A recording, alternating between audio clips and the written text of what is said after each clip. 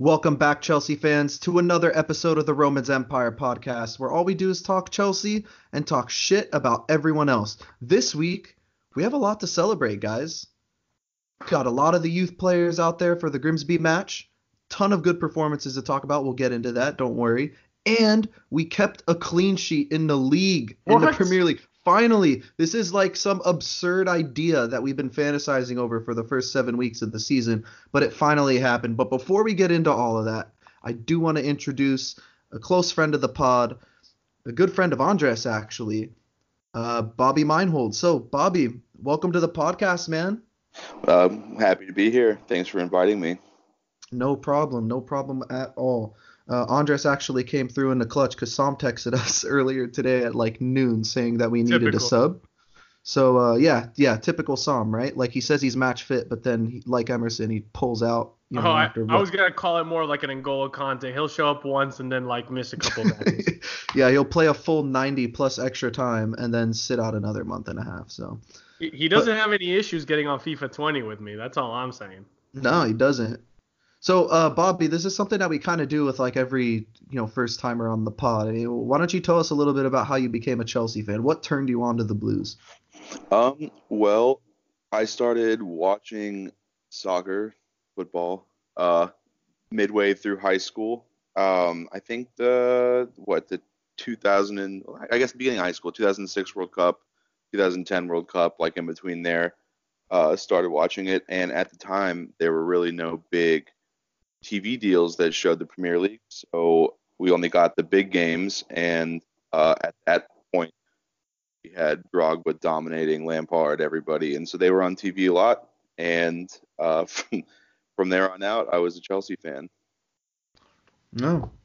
Well, were those back in the Fox Soccer Channel days? Yeah, they were. Yeah, good times. Good times. We'd only get like 12 games a season for Chelsea at that time. Yep. Yeah, but anyways, I mean, why don't we just changed? Yeah, they have changed a lot. Now we actually have the ability to watch Grimsby, but it is on like a dodgy stream, but nonetheless, we could still watch it. So, I mean, we'll just go through the starting lineups here. A completely different Chelsea team than one we're used to seeing. We finally saw how willing Frank is to just kind of go for it in terms of the youth. So, starting 11, we had Caballero in goal, the penalty-saving master. Reece James starting at right back. Shout out to Andres, who's been fanboying over him for the longest time. Kurt Zouma and Mark Gahey playing at center back.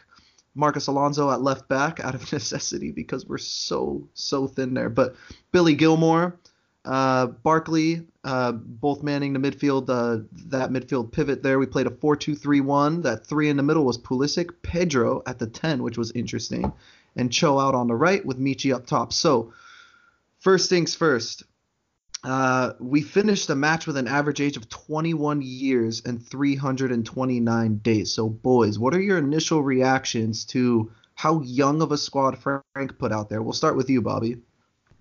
So I think that when you lose a player like Eden, it's nice to kind of have something to look forward to for the season, because we may not have great success against the top teams in the league this year. And so when we have a bunch of not teenagers necessarily, but young players going out and smashing Grimsby, I think it kind of gives us hope for the season when we may not have all the on-the-field success we've had in years past. Yeah, what about you, Andres? What did you make of it? I mean, you guys know how much I love the idea of using our academy. But yeah, like Bobby said, I think this is the season where we can fill in those usual squad positions, where instead of looking for a Drinkwater as Abacosta, we can look and promote from within. I think that's the right culture. That's the whole purpose of the academy.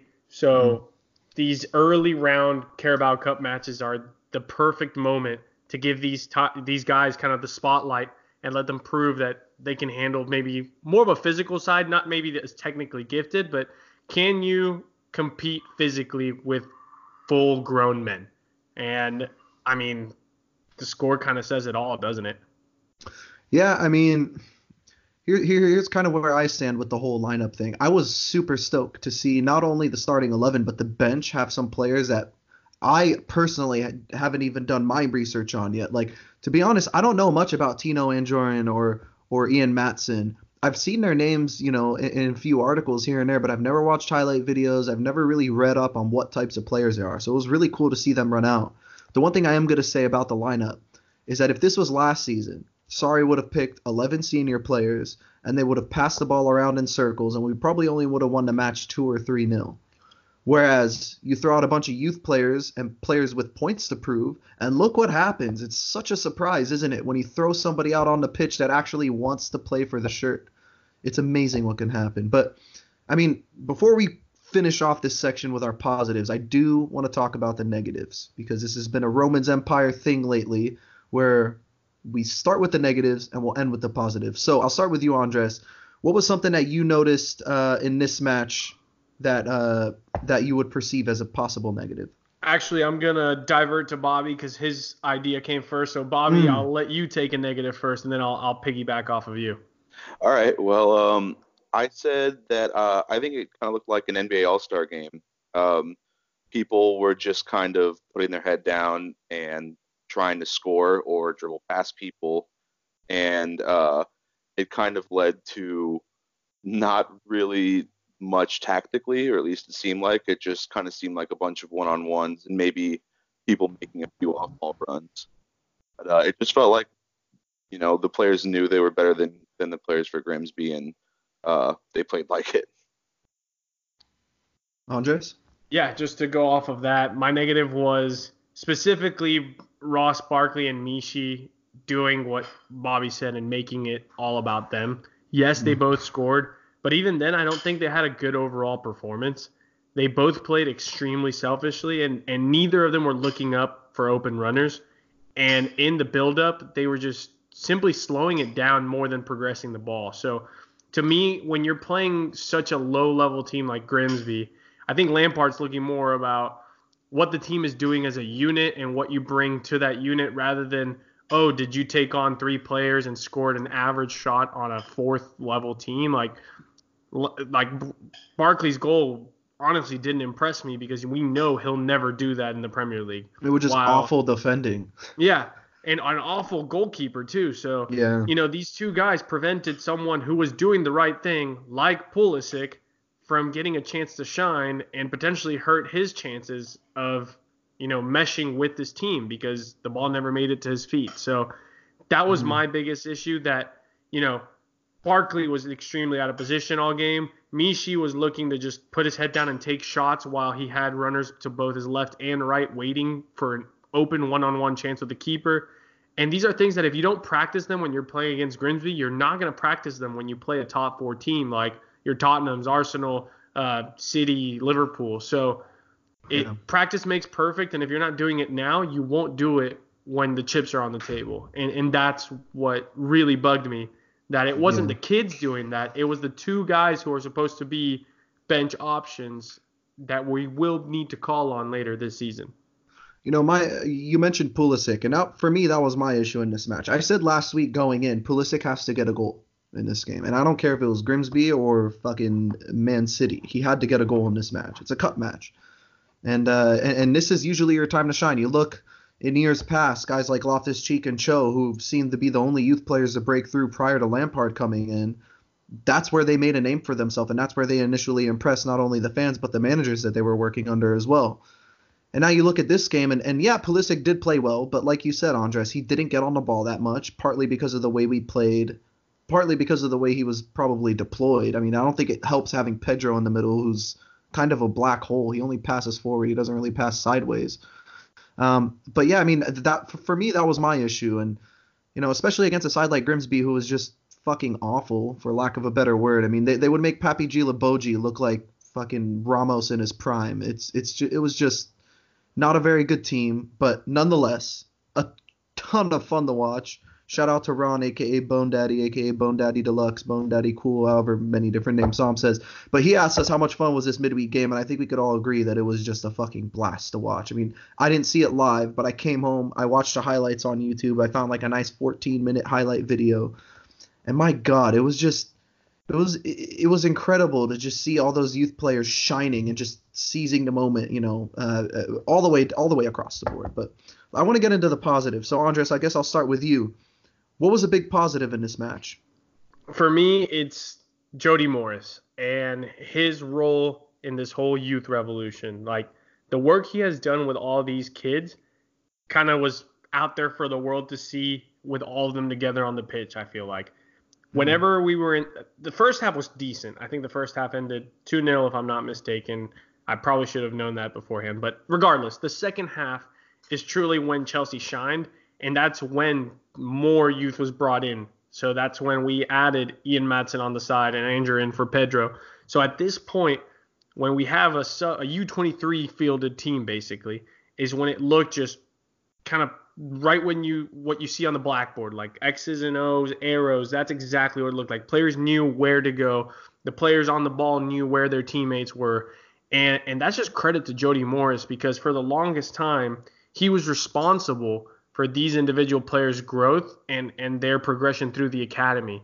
And for him to get to this point where now his kids are playing for the senior side, that's a huge accomplishment. Like, yes, the UEFA Youth Champions Leagues are great, but these guys now have a pathway to the first team, and they're showing that they've retained what the coaching staff has been trying to push for years. And that was like the biggest positive for me, that, should injuries come through, we can count on Reece James, Billy Gilmore. Obviously, Hudson-Odoi we've seen a little bit longer, but in a deeper sense, we could count on potentially an Ian Maatsen if we're not playing against a gigantic physical side. And that, to me, is just such a, like, this was Jody Morris' man of the match in a weird way, because it was his years of work coming together for Chelsea today. And yeah, that was my big positive. Bobby, what about you? For me, it was Billy Gilmore. I thought that he showed so much poise and promise. I think I saw an interview where he talked about how he would get to the training ground an hour beforehand and watch Fabregas film, and it showed. And very rarely, even against a team like that, do you see somebody so young come in and play with confidence. And it was nice to see somebody from the academy come in and play the way that, and in the style of play that Chelsea wants him to play. I think that, to what Andreas said, we used to depend on guys like Danny Drinkwater, and we still kind of depend on guys like Ross Barkley when we have injuries or need squad depth. And his performance could be the start of us depending on, youth players for squad depth, because he has a similar play style to guys that we already have playing regularly. Yeah. No, I mean, I completely agree. And I think Dylan Lee, our boy Dylan Lee, I think he's a Rep Ultra. What do you think, Andres? I think it's time to knight him into the Rep Ultra family. We officially knight you, Mr. Dylan Lee. He asked, how good is Billy Gilmore? So how good do we think it could be, guys? I mean, I know he's young. I know we haven't seen a lot of him. I know that he's going to make mistakes along the way. There are going to be hiccups. I would say that I don't think talent is the issue with him. I would say that it's more his physique and his size. But that's definitely something he could grow into, and he's Scottish, right? If I'm not mistaken. So he can definitely take a punch. So that's the thing, or at least history shows that he'll survive the Premier League. So I mean, what do you guys think? How good do you see Billy Gilmore being for us? I don't necessarily want to talk about the future. I want to talk about more this season.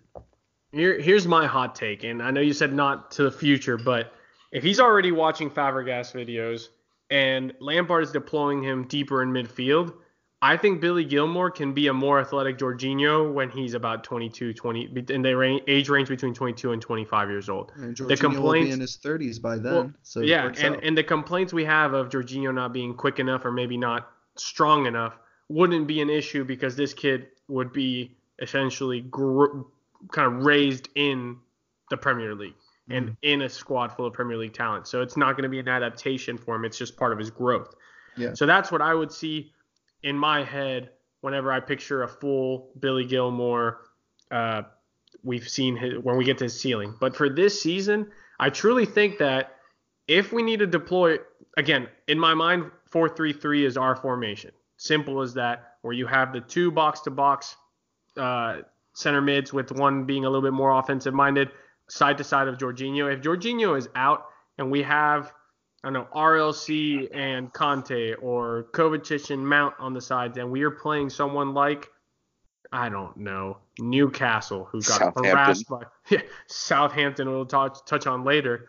I don't see why we can't give Billy Gilmore the start if we have maybe an important FA Cup or an important Champions League match midweek.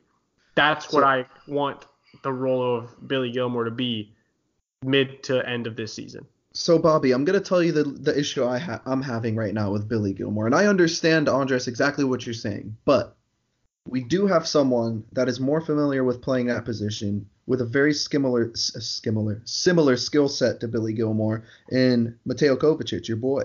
So, Bobby, my question is, do you want to see more of Billy Gilmore this season, or do you think he's more of those one for the future type of player? I mean, he obviously is one for the future, but, we see Frank slowly blending in more and more youth day in and day out. Is he the next one to come through? I think of the academy players that aren't like already obviously regulars, he's definitely the next one. And I think that we have fixture congestion like pretty bad as it is. So one more midfielder added to the mix certainly isn't a bad idea, especially if it gets later in the season and we're pretty set at mid-table or whatever. I don't know where we'll be in March or February, but mixing in youth players in any way we can is certainly not a bad idea, and I think he's ready for it too. Yeah. So I guess my big thing, because I kind of forgot to mention my positive. We all knew Reece James was going to be a great player for us, and I think it's not a surprise for anybody that he is. But my God, I don't know, maybe because he was playing against Grimsby, but he just looks like 10 times the player that I ever thought he was. I knew he was a physical guy. I knew that he had a decent touch and that he's versatile in the sense that Frank mentioned even early on in the season. He could play center half. He could play either of the fullback positions. He could also play center mid. But I had no idea how technically brilliant he is as a footballer. And this is a recurring theme with a lot of the Chelsea youth players, right? Like a lot of us going into the season, me included, had our doubts about Tammy Abraham's hold-up play. And we've seen bits and pieces that he can be that hold-up guy for us. He's very good with his feet. Mason Mount goes without saying. Callum Hudson-Odoi, Loftus-Cheek, another player for his size, amazing touch. Reece James is just another player on that list for me. You could even throw Fikayo Tomori in there for fun if you want to also.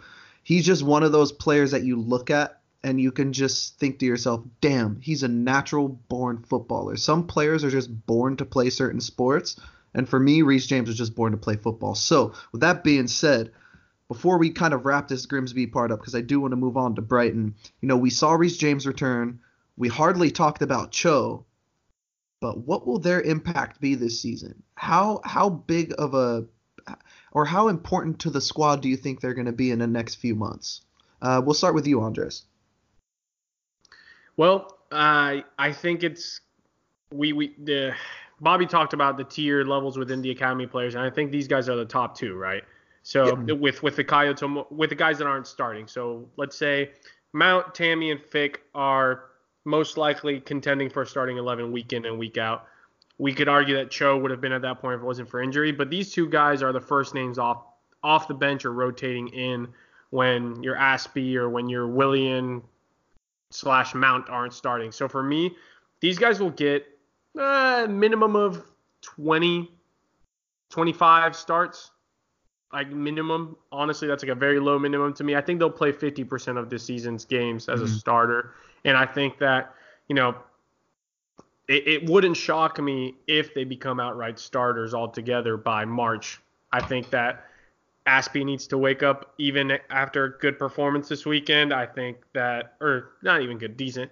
I think that Willian and Pedro definitely feel that Mount and Cho are coming out for them. So to me, these guys are right there, and it's just a matter of more game time and adapting more because, again, this is just one match that they'll earn that starting position. So to me, it goes from a squad rotating option to starting contention as the season goes on. Bobby, give me the short version. What do you think? Okay, well, Andreas can attest to this. I have been for years begging for Chelsea to sign a top flight, a great fullback.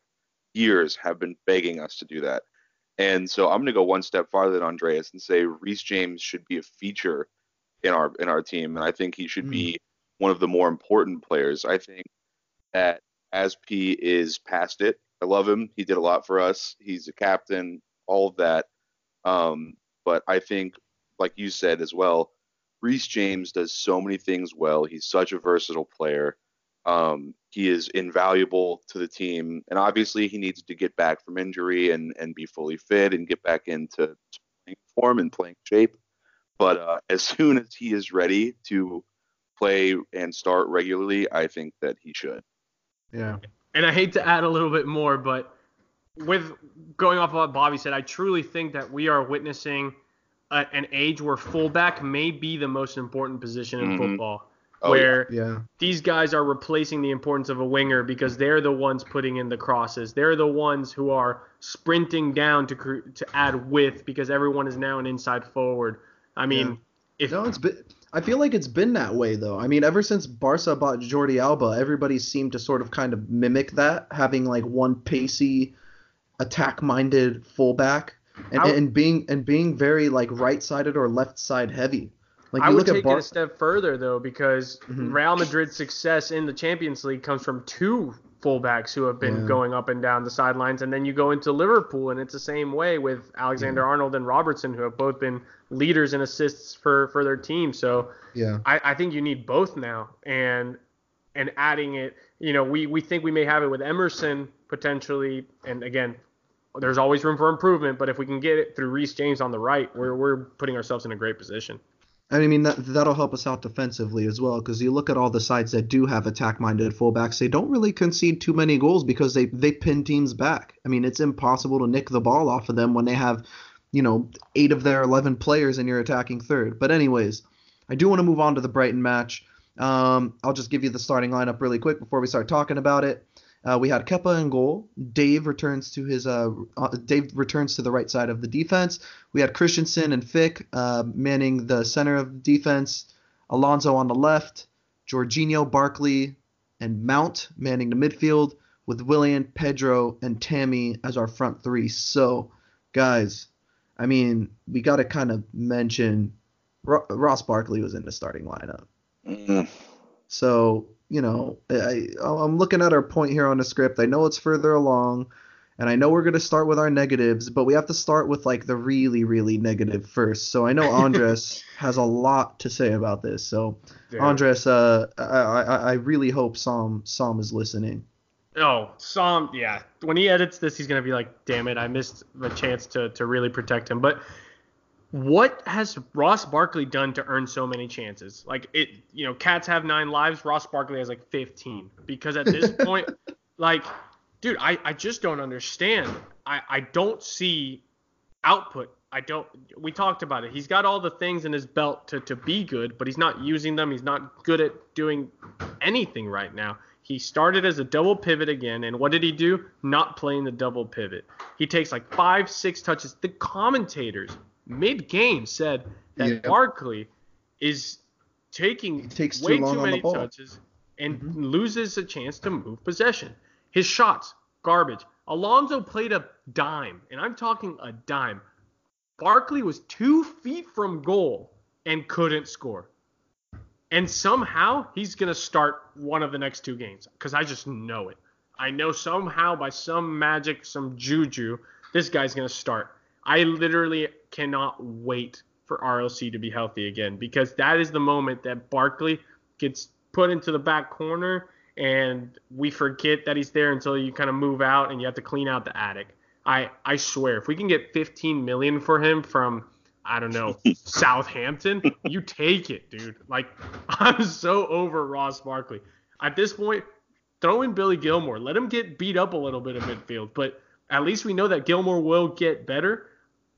Barkley's been healthy from his ACL for 2 seasons now, and I can't use that as a cripple or a crutch anymore. Like that's it. Like I can't defend Ross Barkley. Like let him just play in the preseason and then kind of take a vacation for the real deal, because I'm done, man. Like I really don't know. Me and Jad, one of the other guys that has been on the guest, we keep a count of turnovers. We text each other a count the moment the whistle begins of Barkley turnovers, and I swear we're averaging double digits this season.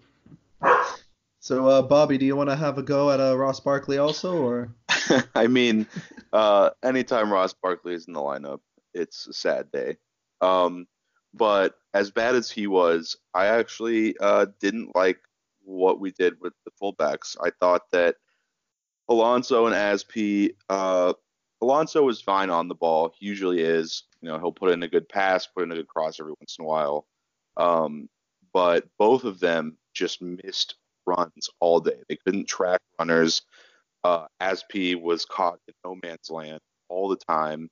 And I feel like if we were playing a team with a better central forward, that they may have scored twice.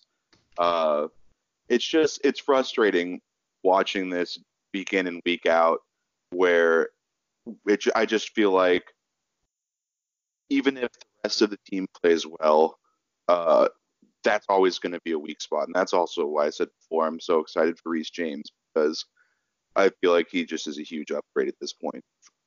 And he's also an unknown commodity, so a lot of teams aren't going to have any idea what to expect when he's deployed on the right side. Like, they don't know if he's going to be this marauding fullback that's just going to kind of tank up and down the sideline all match, or if he's going to allow the left-sided fullback to push up a little higher, and then all of a sudden we turn into like a back three type of thing. I don't know. I think it's interesting, but kind of to piggyback off of your point, you mentioned the fullbacks. I mean, guys, we got a clean sheet. So, I do understand what we're saying about the whole fullback thing and about how we look defensively. And yes, Brighton were absolutely awful, but a clean sheet's a clean sheet. And I think this is something that we can build on. It wasn't perfect. It wasn't pretty. Again, probably against any other team this weekend, we probably would have gotten scored on. But we scraped through by the skin of our teeth, and now we move on to the next game. Hopefully, it's something that we could build on, especially going into next week. I mean, we'll get to it a little bit later. We're going to talk about the Southampton match. But again, another team that struggles to score goals, that usually make their money on set pieces. So it's going to be interesting to see, how we can how we can defend a team like this away from home now, and see if we could keep a clean sheet away from home. Because if we can, against the bottom half of the table teams, if we could keep clean sheets, I think we'll be okay. And I think we'll have a shot for the top 6. But our problem is, if we keep letting the top 6, just put 2, 3, 4 goals past us every single time we play them, then we're going to have problems. But I do want to move on to the positives here. So, first things first, Bobby, I'll let you tip this one off, only because you chose the greatest positive of all positives. So why don't you let us know what that is? It's Tammy. Tammy was so good. He didn't score, but Team Tammy, baby. Yeah, and you know what's nice about him is the physical tools are there. He's fast, he's quick, he's good with his feet. He's obviously very tall. He has all these things, but he doesn't move as big as he is. He moves better than that. And so all of these physical tools are there, and I think in this game we saw him, chest the ball down and control it. And he did so well holding the ball up and letting people make runs. And he did well with pick-up play. And he did all these things that we praised Giroud for. Maybe obviously not to the level of Giroud. That we praise Giroud for when Giroud doesn't score. But we've seen him also score and play aggressively. And I think that every game he's made almost leaps, it seems like. And if he can keep adding to his game and being consistent and scoring while he's doing all these other things, the sky is the limit for Tammy. How many goals this season? Give me a number. In the league. We'll keep it to the Premier League. What does he have, 5 now? 7. 7.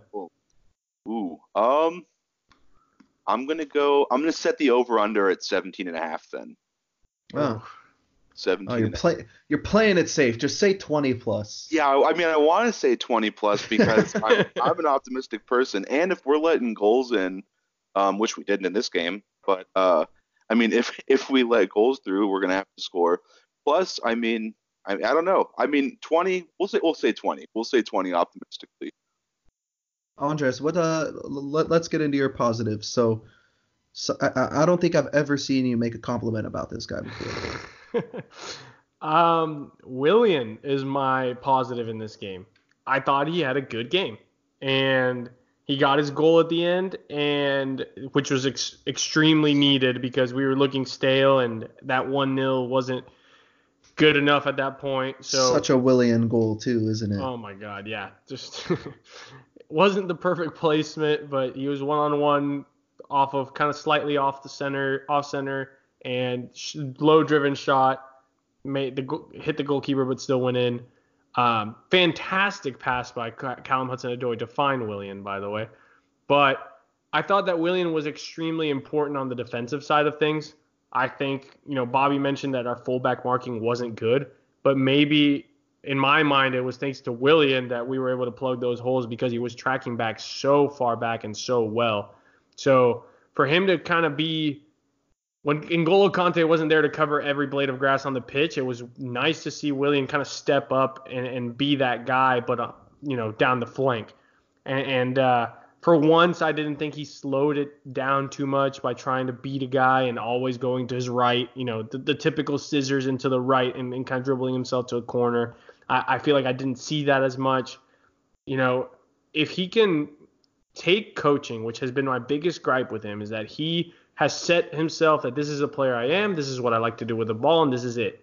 If he can go and play that kind of inside forward, kind of a little bit more direct than he usually does under what Frank wants us to do offensively, he could, kind of take hold of that second winger spot. Like if Hudson-Odoi is number one, Willian could force the others to fight it out for third place. So obviously we need the goals to keep coming, but I thought that it was a good overall, well-rounded performance by Willian today, or not today, but this past weekend. So my concern with Willian, actually, I thought about it today, since all these new Juve/Barca rumors are popping up because he hasn't signed his 1-year extension at Chelsea or hasn't been offered it or whatever the case may be. I think it's pretty safe to assume that he's most likely going to be gone at the end of the season unless something unforeseen happens. But the thing with me is if he does leave at the end of the season, if he doesn't sign that contract extension, we could only be seeing Willian in the squad for the next few months. I mean, I don't think if he doesn't sign by January, I think that's the end of it. I think you're going to see a lot more Pulisic. You're going to see a lot more Cho. You might even see a little bit more Pedro at that point even. But definitely not Willian. I mean, that contract situation is just an interesting one to keep an eye on from here on out. I mean, if he hasn't signed, we're going to try to ship him off for spare change in January. Simple as that. Like if Barcelona really is interested still and they're quote-unquote fighting Juve, again, take the $10 million because we're not going to get a single dime. The moment that transfer window closes, Willian has every right. I think he actually can start speaking to teams at the moment it's 2020. So I don't see the contract getting signed because, again, we've seen the trend. Willian is not – he shouldn't be the starting winger next season. We have Hazard money, Morata money, potential Bakayoko money. We have a heavy – bank, and if the winger that's starting isn't one of those young guys, we're going to go and look out in the market, and we're not going to keep Willian. Willian at this point is over 30 years old. He's going to demand playing time because we know he demands it, or he's going to be vocal or go into his social media account and badmouth the team. So yeah, I think Chelsea know exactly what they have in their hands. Also the fact that David Luiz is gone, his Brazilian brother, like if we don't see a signed contract by November, even if I'm saying by November, the team will try to ship him off in January. Who cares about the remainder of the season? Again, we talked about how this season's kind of a wash, even though we want to get results and we want to get top four. Getting a little bit of money for Willian rather than letting him walk on a free is probably a little bit more of a priority because we still have Pedro in a couple of years. And again, Pulisic hasn't touched the field much. that would just be another reason to give him some minutes. So ship him off in January if he hasn't signed. All right, we need to talk about Pulisic again. This is an American Chelsea podcast for those of you that couldn't tell by our accents. I don't think any other country has people named Bobby either, besides England, actually. Well, Bobby Firmino. Yeah. Oh yeah. Yeah, that's true. But that's an English thing. Yeah, I know. That's an English thing. That's really Dave. Plus, Bobby Firmino isn't even the best Bobby to live in England. I still think it's Bobby Zamora. But anyways, we'll continue. It's been a long time since I even heard that name. I don't know what the fuck came into my head when I thought of that. But anyways, PR Zamora. Pulisic. I know, right? Pulisic unused once again. I mean, guys, I'm gonna go in on this. It's honestly a concern for me at this point. I mean, I know the media is trying to blow it out of proportion by extracting that one quote out of Pulisic's, press interview where he said, yeah, it is kind of frustrating not getting any playing time. Why the fuck is the press asking him if it's frustrating or not? No, it's not frustrating for a 21-year-old, 50 million pound new purchase winger to come to a club like Chelsea and not get playing time. For me, the press is just kind of fishing for bullshit to start. And I don't think Frank hates Pulisic. I don't think he does whatsoever. You look at a guy like Frank who came to Chelsea, similar concerns. I mean, I mentioned it every week, I feel like. I just sound like a broken record. When Frank came, everyone was calling him a fat boy. Pulisic comes, and everyone's calling him a little too light or a little too frail. He will come good eventually, but he needs to seize his chances. He had one against Grimsby. Yes, it wasn't the greatest situation for him to thrive in, considering that, everybody was just kind of like Bobby said, it was an all-star game. But I want to see him thrive in the Premier League, and I think once he gets that goal or season-defining moment, I'm talking a key pass in a key moment of a game, a flick on in the 90th minute that turns into an assist, a tap-in, it could be anything. He needs some sort of catalyst soon, and I really fear that if he doesn't get that catalyst around the holidays, it might cause another issue for us. I mean, I know we're talking about Willian getting shipped off and more playing time being available for him there, but Frank is a type of manager where he's not going to be like, okay, prove yourself, and then 3 or 4 months from now I'll give you your chance like Sarri did. Frank said, if you're ready, I'll give you a chance next week, next match even. And it's something that's worrying me. I mean, 3 matches in the league now as an unused sub, and guys like Willian and Pedro have been preferred to him. Yikes! I mean, I want this kid to succeed so badly at Chelsea. Words can't. I don't think I've ever wanted a player to succeed as much as I want him to, and it's just really bothering me that he's not getting on the pitch at this point. So I mean, Bobby, Andres and I, and especially Sam, I mean, we talk about this almost every week. So I think it's going to be interesting to see your point of view on this. Yeah, I think that, the most concerning thing for me from that interview was actually not that he said that he was upset. Because I mean, that's obviously anybody not playing is going to be upset. But it's that the thing that was worrying to me was what he said was told to him by Frank. He said, Frank said, keep working, and I have to improve myself in training and try to get back in the lineup. If that's true, which we all know, Pulisic never talks to the media. He didn't at Dortmund. He doesn't for the men's national team. He doesn't really talk to the media, and he's kind of like a put your head down and work kind of character. Yeah. And so if that's true, I hope it's not, because that's kind of concerning from Frank if he's not really giving him specific feedback, or if Pulisic just was upset and didn't want to say what Frank had told him to get back into the lineup. But also, this is something that we saw him do at Dortmund and with the men's national team in terms of on the field product. There were 2 times in the Grimsby match that kind of stood out to me where he was timid. He had a shot and didn't take it. And one of them, there were 2 times that it kind of bothered me with other players. One was Batshuayi's first goal. He had his back to the goal. Pulisic was running off his right shoulder and laid it off. He didn't. And then the other one that I liked, and it was towards the end of the match, because you could tell Pulisic was really pushing it at that point. he literally just took it off of Michi's feet and took a shot.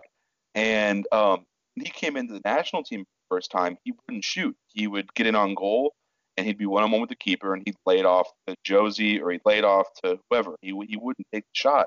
And at Dortmund, he kind of did the same thing where he wouldn't take shots because I think that his personality is such that he doesn't want to stir up controversy, he doesn't want to cause problems. He wants people to like him, I guess. I don't know if that's true or not, but I mean, it just seems Hazard-esque. Yeah. And like, especially for the men's national team, it was like, no, like, we stink. We need you to shoot. And so I think this summer I was so happy because the national team in the Gold Cup, he was taking people on. He was shooting all the time. I mean, he was assertive. He was the best player in that tournament. Yeah. He was amazing. Yeah. And so I was so excited. And then in the preseason, he was making runs, and even Ross Barkley was hitting him with passes on those runs. And I don't know what happened. The season started, and he stopped playing like he did all summer and all preseason. And But did he really? Because that's the issue I'm having is, a lot of the Chelsea content that's out there, podcasts and articles and whatnot, especially Twitter, they always allude to his defensive work ethic.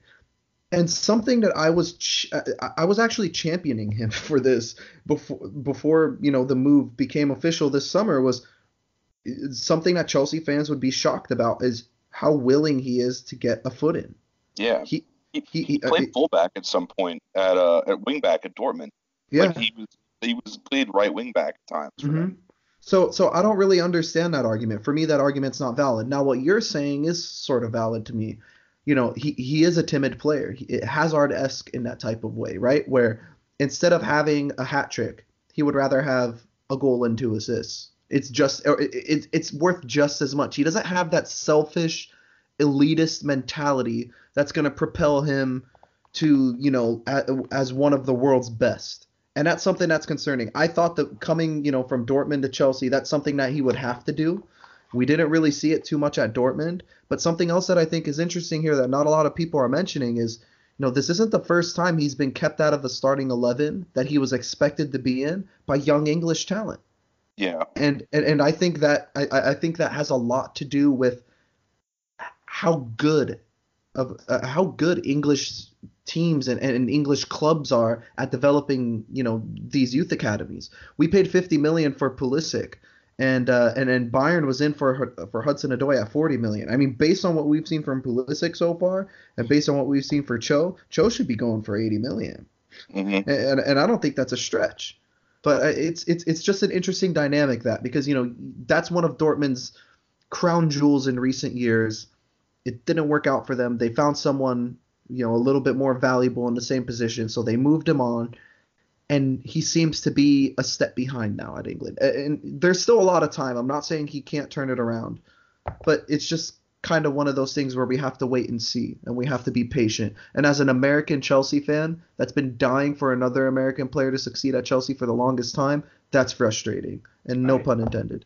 But Andres, this is just a frustrating time because we just talked about Grimsby and all that, and the youth revolution, and the fact that we're willing to sell Willian because of what's to come. And my thing is, if you're telling me that Pedro is actually at this point, Mason Mount, fantastic start. I get it. Mount got to start ahead of Pulisic because also familiarity.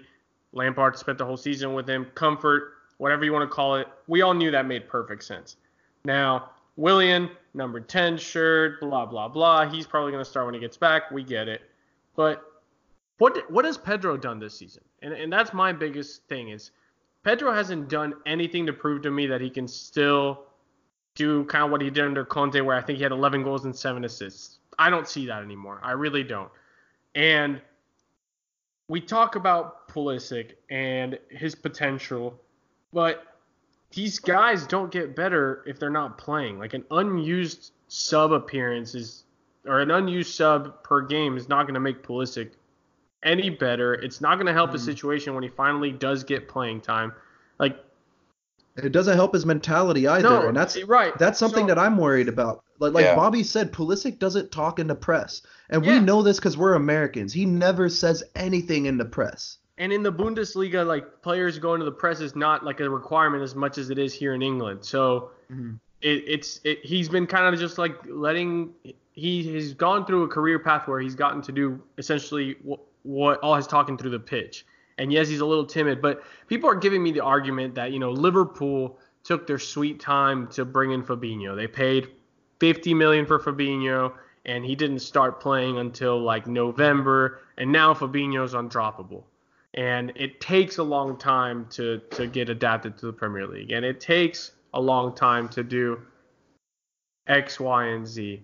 So why I see that argument, I'm like, okay, I get it, but the difference is Liverpool is a set team with a starting 11 that had been together for quite a while. World-class manager at this point, too. Yeah, why is it that in this season, which is all about revolution and changes, are we so afraid of putting him out there?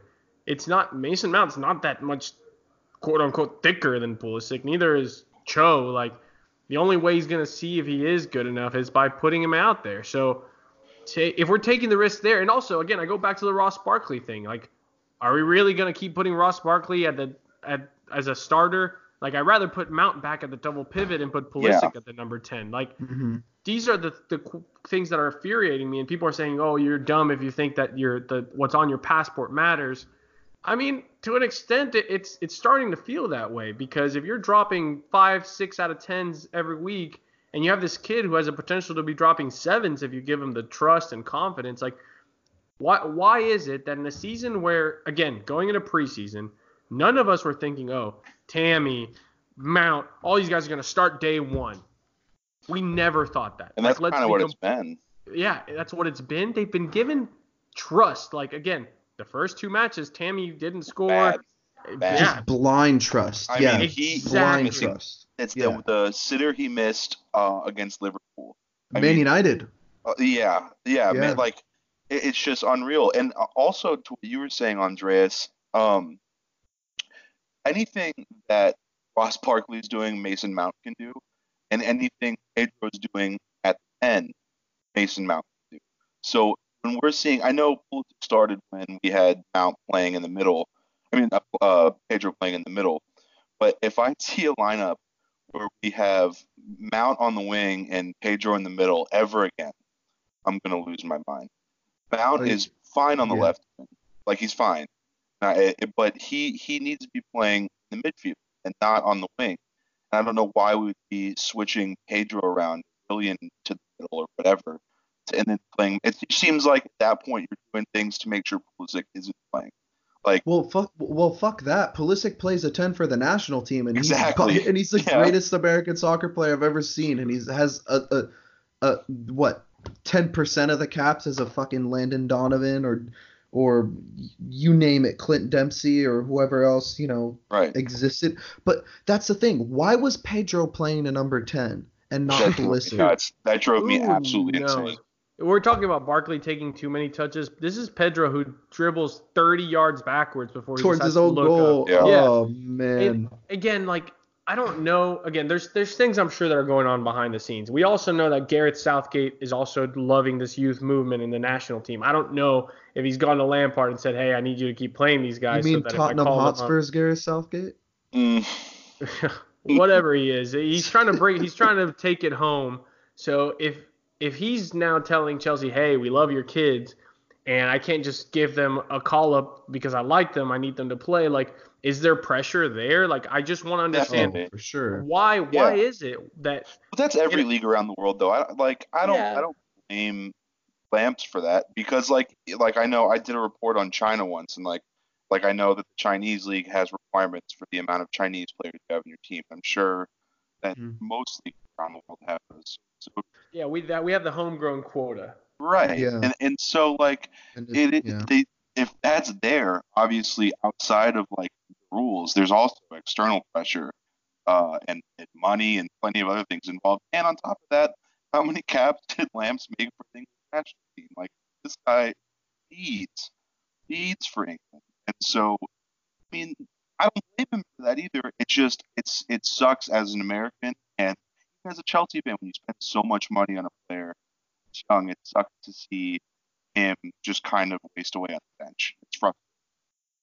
Yeah, no, I completely feel that frustration, and I mean, hopefully it turns around, and I guess something else that hasn't been mentioned yet that we haven't really talked about too much on the pod this year was our big criticism of the club last season was this whole like was ownership using the club as a marketing tool, right? Like they sort of care about the financial aspect.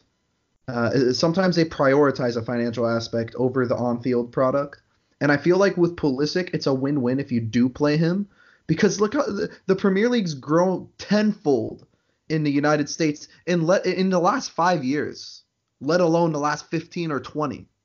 So bringing an American to Chelsea is not only polarizing for soccer in the United States, but it could potentially be for England as well. I mean, they could finally see that hey, the United States could actually put out some talent. But not only that, maybe as from a Chelsea perspective, maybe we can actually start selling jerseys with 22 Pulisic on the back.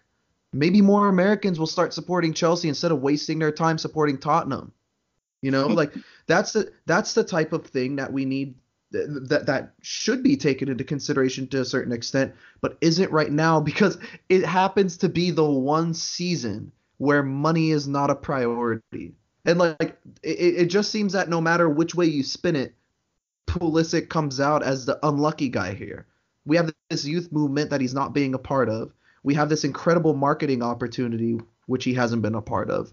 And it's just kind of gone stale right now. I mean, for me, I know most of our English listeners and listeners worldwide could probably give two shits if Pulisic's playing or not because things are fine and dandy right now, and they are, to be fair.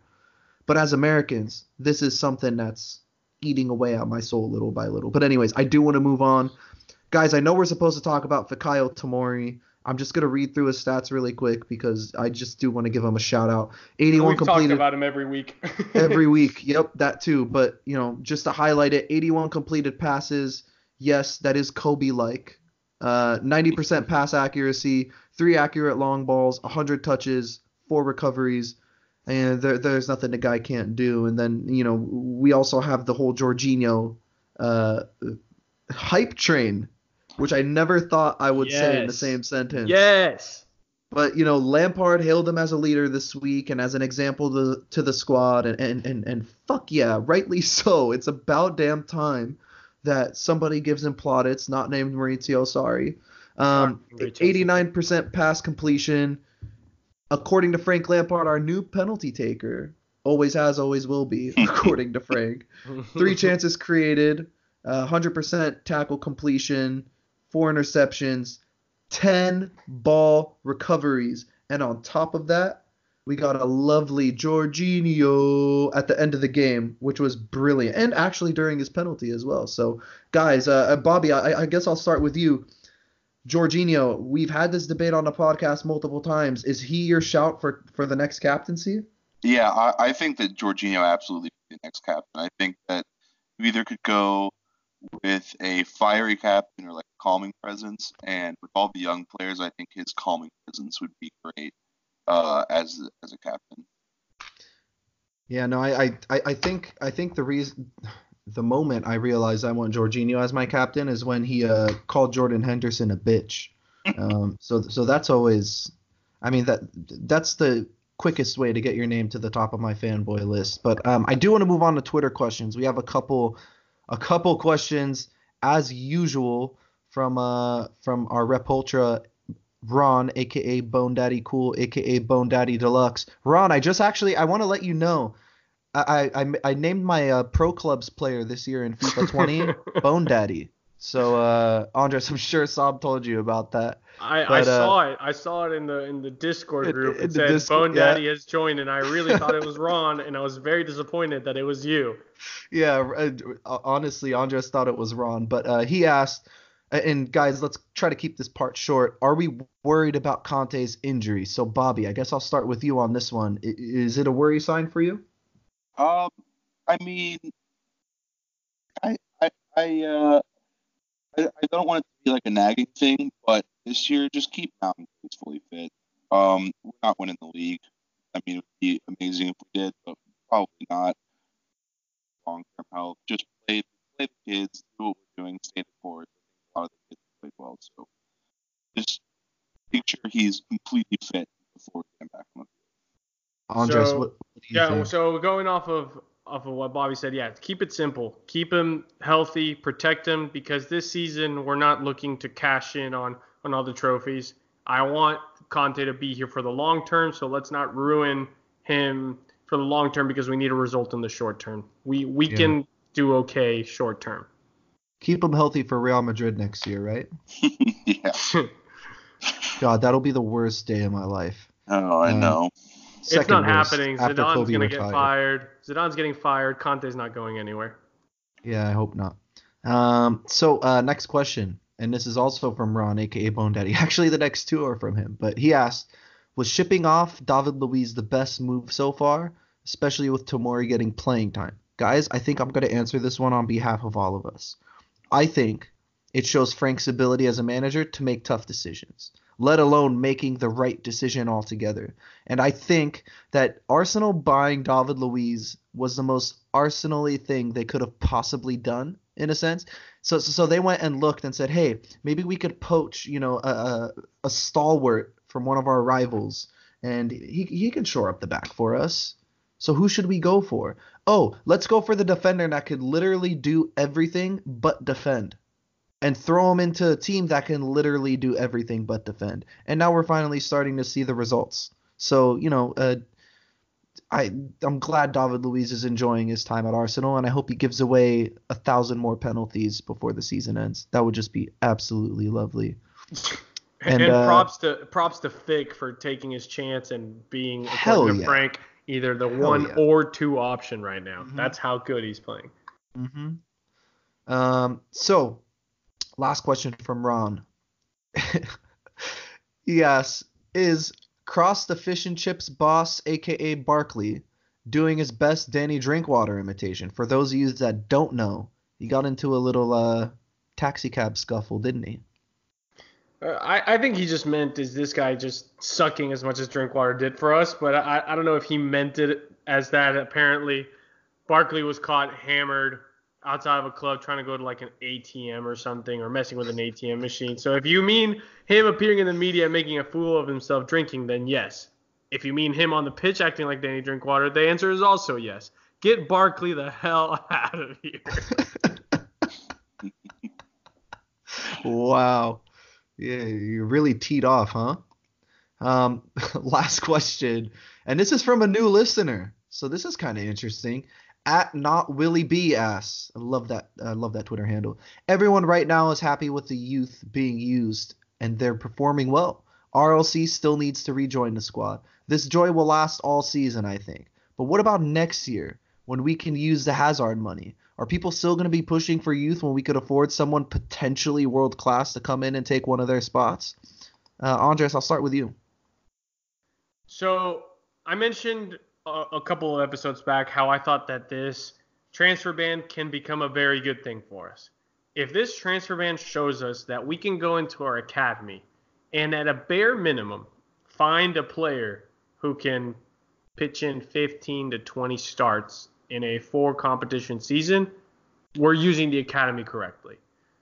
Now, if we have an academy player that has world-class potential, we don't want to slow that down. But if we're now looking at an academy player, again, next season, if there's a chance at getting, I don't know, a left back, let's say we somehow get a guy who's a world-class left back, just because Ian Maatsen plays well for us, that doesn't mean we shouldn't be getting a world-class left back now, because Maatsen is 17 years old. Like, we have plenty of time to get there. He's just now kind of rising in the academy. But if you're telling me that we're going to try to get a center midfielder where Loftus-Cheek and Mount are splitting time, I'd say probably don't want to do that. So I think it just depends on the position. I mentioned earlier that if Pulisic doesn't get to shine or doesn't really live up to what we would like for him as Americans to do, then maybe a winger to play opposite of Cho would be a good sign. Or maybe, and again, Zach, don't kill me, but if for some odd reason Tammy fades or something, I'm saying odd reason. I'm saying it for won't odd happen. reason. But maybe a striker. I'm telling you, I got word that it won't happen. Oh, Just okay. trust me. So that's how I see it. If these guys are still going to be in the plan to at least be squad players, and again, we're not blocking. I think there's only a few names we don't want to block, and those are Cho, Reece James, RLC, and then maybe behind RLC Mount. I want to give Fikayo Tomori a whole season because if he's the starter, then maybe Zuma is shipped off, and then our 4 center backs would be Fick, Rudiger, Christensen +1. So those are the 4 names that I think we really shouldn't be looking to block with a world-class signing. So it's just a matter of where you're looking to improve. I'm not saying that because we have these youth players in each position for the future, you don't want to grow. Because, again, the teams that dominate are the teams that have the deep bench of quality players. We're talking the Chelsea teams of the mid-2010s where Deco. Real Madrid, the Real Madrid team that won 3 Champions Leagues. Yeah. At one point, Chelsea had the luxury of having Deco, Joe Cole, and Michael Ballack on a bench on a given day. That's what we're trying to aim for. It's not about, the starting 11 plus B-listers. No. We have plenty of games where we can have talent across the board, potentially two per position. It's just a matter of finding the right balance between the youth and experience. And that's where Petr Cech's job comes into play, and hopefully he's the guy that can get that balance figured out. I still think it's a little too early to talk about what we need and what we don't need because these guys need a full season, man. They've only played 7 league matches. So, we need to see what I want to see is how they handle adversity. How do they handle a dip in form? How do they handle 7-8 games scoreless? How do they handle the Agueros, the Aubameyangs, the best strikers in the world, especially on a European stage? How do they handle European away matches? I mean, there's still so many questions that have gone unanswered so far, but I do want to move on. Speaking of Europe, we do play Lille this week. It's an away match. And a little background on Lille: 4th in League One so far in their League One campaign. They've scored 11 goals and only conceded 7. They have been playing a 4-2-3-1 for most of this season, and didn't look too convincing against Ajax. But lately, the last week or so, they have picked up a little bit of steam there. So, Andres, let's talk about some things that we need to look out for when it comes down to Lille. Well, if we want to be super American about it, Timothy Weah plays there. Hey, Timmy Weah, who hasn't been getting playing time, which is concerning. He has a torn hamstring. Yeah. Okay. Well, that explains it then. Well, for me, so I honestly don't want to sound like a little expert. I honestly think that last season it was the Nicolas Pepe show, and if one thing that we can learn is sometimes. And again, we discussed Monaco before recording. These French teams are very up and down, hot, cold. So while they may be on a hot streak and they are 4th in Ligue 1, I'm honestly not that impressed. And this Ajax side isn't better than last year's. Mm-hmm. And I was shocked when they won 3-0. So for me, I think even in an away match, we should be looking to win this game. And I think that I'm personally going to be disappointed if we don't have a solid victory. Maybe not as dominant as the Brighton one, but I don't think we should come out of that match and think, man, we didn't look that great. I think it should be the opposite. It's we looked pretty good, and Lille tried fighting back. That's kind of what I want to hear from this match, just because I think we have it in us. Whether we have Conte or not, whether we have Rudiger or not, we still have the quality to field a very strong 11 and get a result at Lille. And I just think that we should be able to get that done. Give me a prediction. 2-1, but it goes 2-0 Chelsea, and then they score late. Bobby, what do you think? I hope that's 2-1. I think that, like Andreas said, is pretty true with you being up and down. If you look at it, they have a lot of youth, and they're fast. They are. I don't know. I feel like there's a lot like them. It's just a lot of unknown commodities. Mm-hmm. And like last year, obviously, Nicolas Pepe was the main man. But I think like Ikone, he's young. He's going to be a guy that probably gets a move out of Lille, if not this summer, maybe next.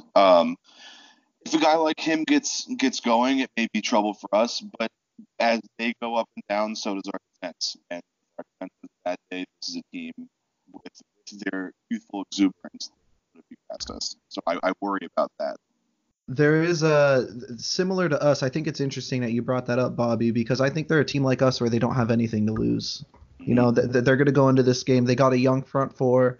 They do have a striker that loves to score goals, Victor Osimhen. I looked up some of his highlight tapes. I mean, this guy loves himself a flick.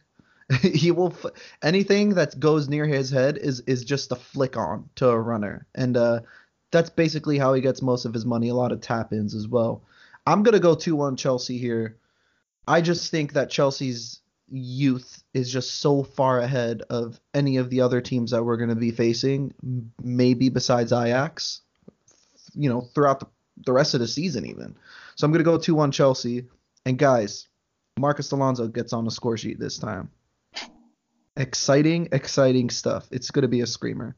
But we do play Southampton this weekend at St. Mary's, a place where we never really know what to expect when we go there. Hopefully Ross Barkley doesn't start, but if he does, let's hope to God that he could repeat what he did last year. But anyways, a little background on Southampton in general. This is probably the most un-Southampton side that we have seen in a very long time. Not a lot of young faces in there. Not a lot of young talent in general besides Nathan Redmond and that guy Che Adams, who've just been failures to a certain extent. I remember seeing a tweet a while back that said Nathan Redmond is the English, or Eden Hazard is the Belgian Nathan Redmond, and I just, oh God, that aged well. But they're 14th in the Premier League, only 7 points in 7 matches. Their leading scorer has a whopping 2 goals. So guys, I mean, shit, there really isn't much to talk about when it comes to Southampton because they're shit. So let's just make sure that Chelsea don't lose this fucking game, right? Yeah. So what are we going? What are we feeling? Well, I think hopefully, looking at it this week, this may be the game Pulisic starts in. If we're serious about Pulisic starting, I don't think I'd be shocked if he played in the Champions League this week. Didn't play on the weekend. So hopefully we get Pulisic angry, running at people, and he gets a brace. That's what I'm hoping. Andres, what do you think? I'm hoping for another clean sheet. I think this is another good chance to do so.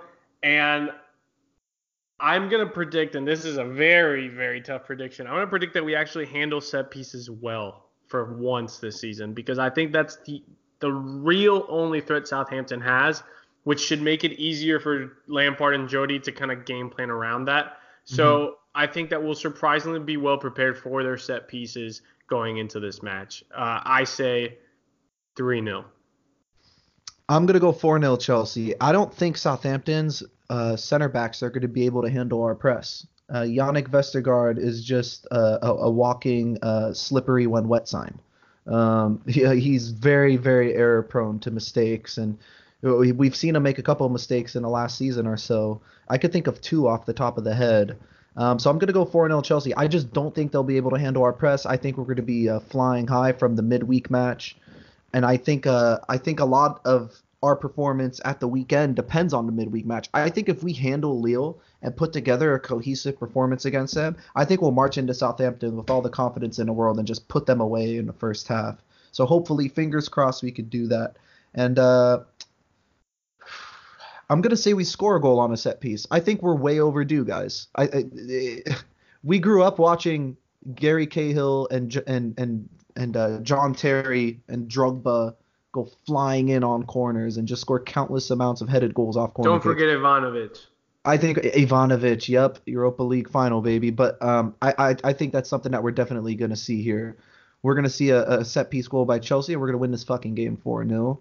And it's going to kickstart our season, guys. How does that sound? Great to me. Yeah. Cool with me. It sounds good with me. Anyways, I mean, that kind of brings us to the end of our episode here. So first things first, Bobby, thanks for joining us, man. I mean, really good stuff. I apologize in advance for whoever's listening. We did have a bit of technical difficulties, but Bobby was a good sport about it. He kept going. That's the kind of thing we want to see. He plays for the shirt. Isn't that right, Bobby? Playing injured. Playing injured. That's what I'm talking about. Andres, always a pleasure, my friend. And for those of you that aren't already doing so, make sure you follow us on Twitter at Romans Empire Pod. You can also email us romansempirepod@gmail.com. And we have an Instagram account. Not a lot of followers, but we have an account nonetheless.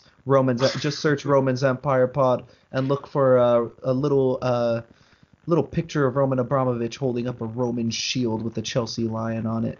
But anyways, guys, until next week, keep the blue flag flying high.